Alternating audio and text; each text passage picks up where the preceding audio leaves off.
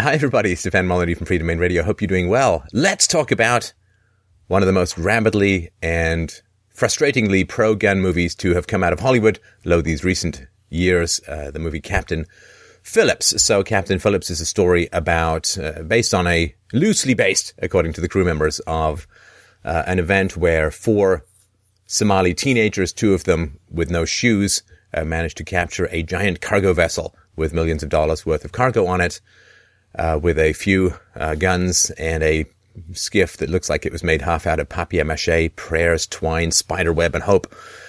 And they board the ship, and then they take the captain hostage, and the U.S. Navy sends Death Stars or Star Destroyers or whatever they're called to go and rescue the captain, which they do. So, sorry about the spoilers, but it's sort of important to get the full story to understand just what kind of movie this is.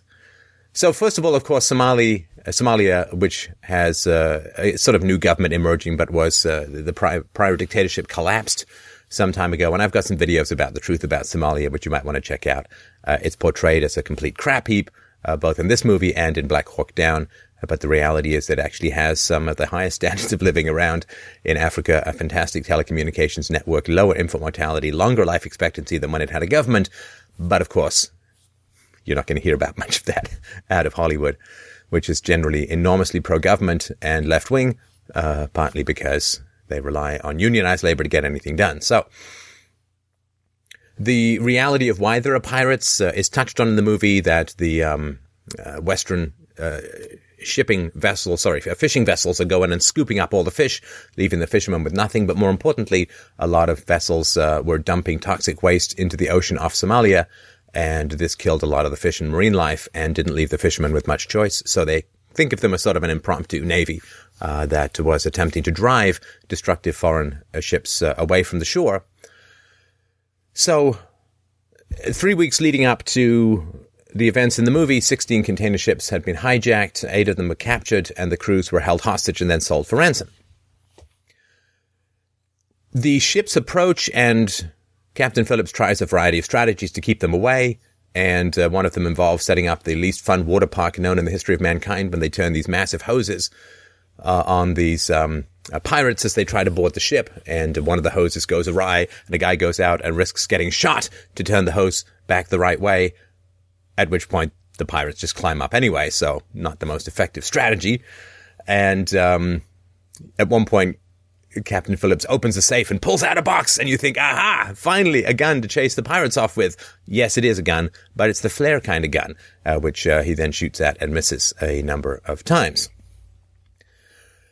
For anyone who's had any exposure to these kind of arguments, one of the things that's just so frustrating about the movie is, why don't they have any weapons on board?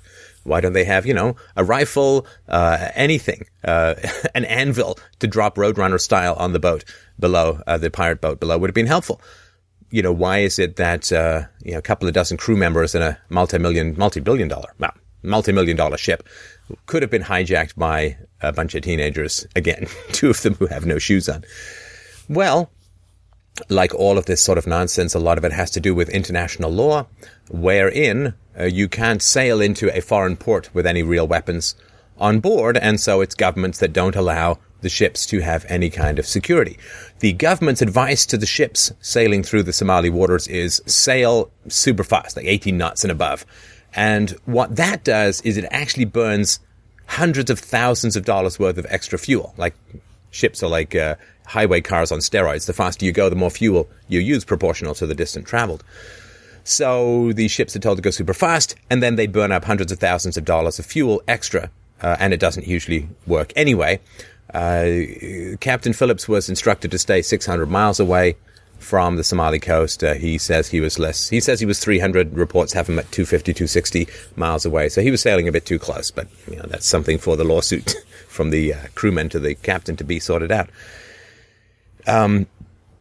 What's happened since this incident is that shipping companies have now got trained gunmen on the ship. And this cost them about $30,000 to do. And it's a lot less than the hundreds of thousands of dollars that it would have spent burning up the fuel.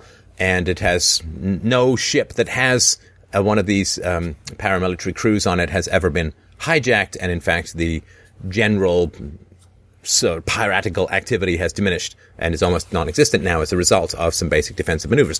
Why is it $30,000 to go? Because they can't put the defense team on the boat in a port because they have weapons. So they have to have a boat meet up and put the defense team on board once they're in international waters, and then they have to have another boat come and take the military team off when they get close to, and because the governments don't allow the weapons to come into the dock. Now, some countries have changed that and have allowed the weapons if they're secured and locked up and all that by the time they get to the ship, to the port and so on. But again, it's just governments don't allow you to carry weapons, and therefore you need billions and billions of dollars worth of military hardware, and Lord knows how much fuel. You need Navy SEALs, paratroopers, assault helicopters, aircraft and small seacraft, again, to deal with 4 Somali teenagers, 2 of whom have no shoes. 3 warships alone, it cost tens of billions of dollars each, and this is the kind of nonsense that occurs when the government takes over your protection. There are lots of other ways to deal with pirates. One that is employed by the British Navy is Britney Spears. Not individually, but in terms of her songs. They pump out Oops, I Did It Again and Baby One More Time at massively high volume, and it drives the pirates away because apparently they hate Western culture and Western music, and this drives them off. So it's, again, fairly creative. Tragically, one of the British Navy officers have said that they would use Justin Bieber's music, but they would consider that to be against the Geneva Convention. Hey! No hating on the Biebs. So this is an example of just how crazy governments are and how they strip away your protections, and how a free market solution would just be ridiculously efficient. And so I think it's an interesting movie to watch. I think the performances are good, but you have to just kind of get over the annoyance at how unnecessary all of this stuff is, and how ridiculous disarming people puts them at such risk of death, of mutilation, and so on.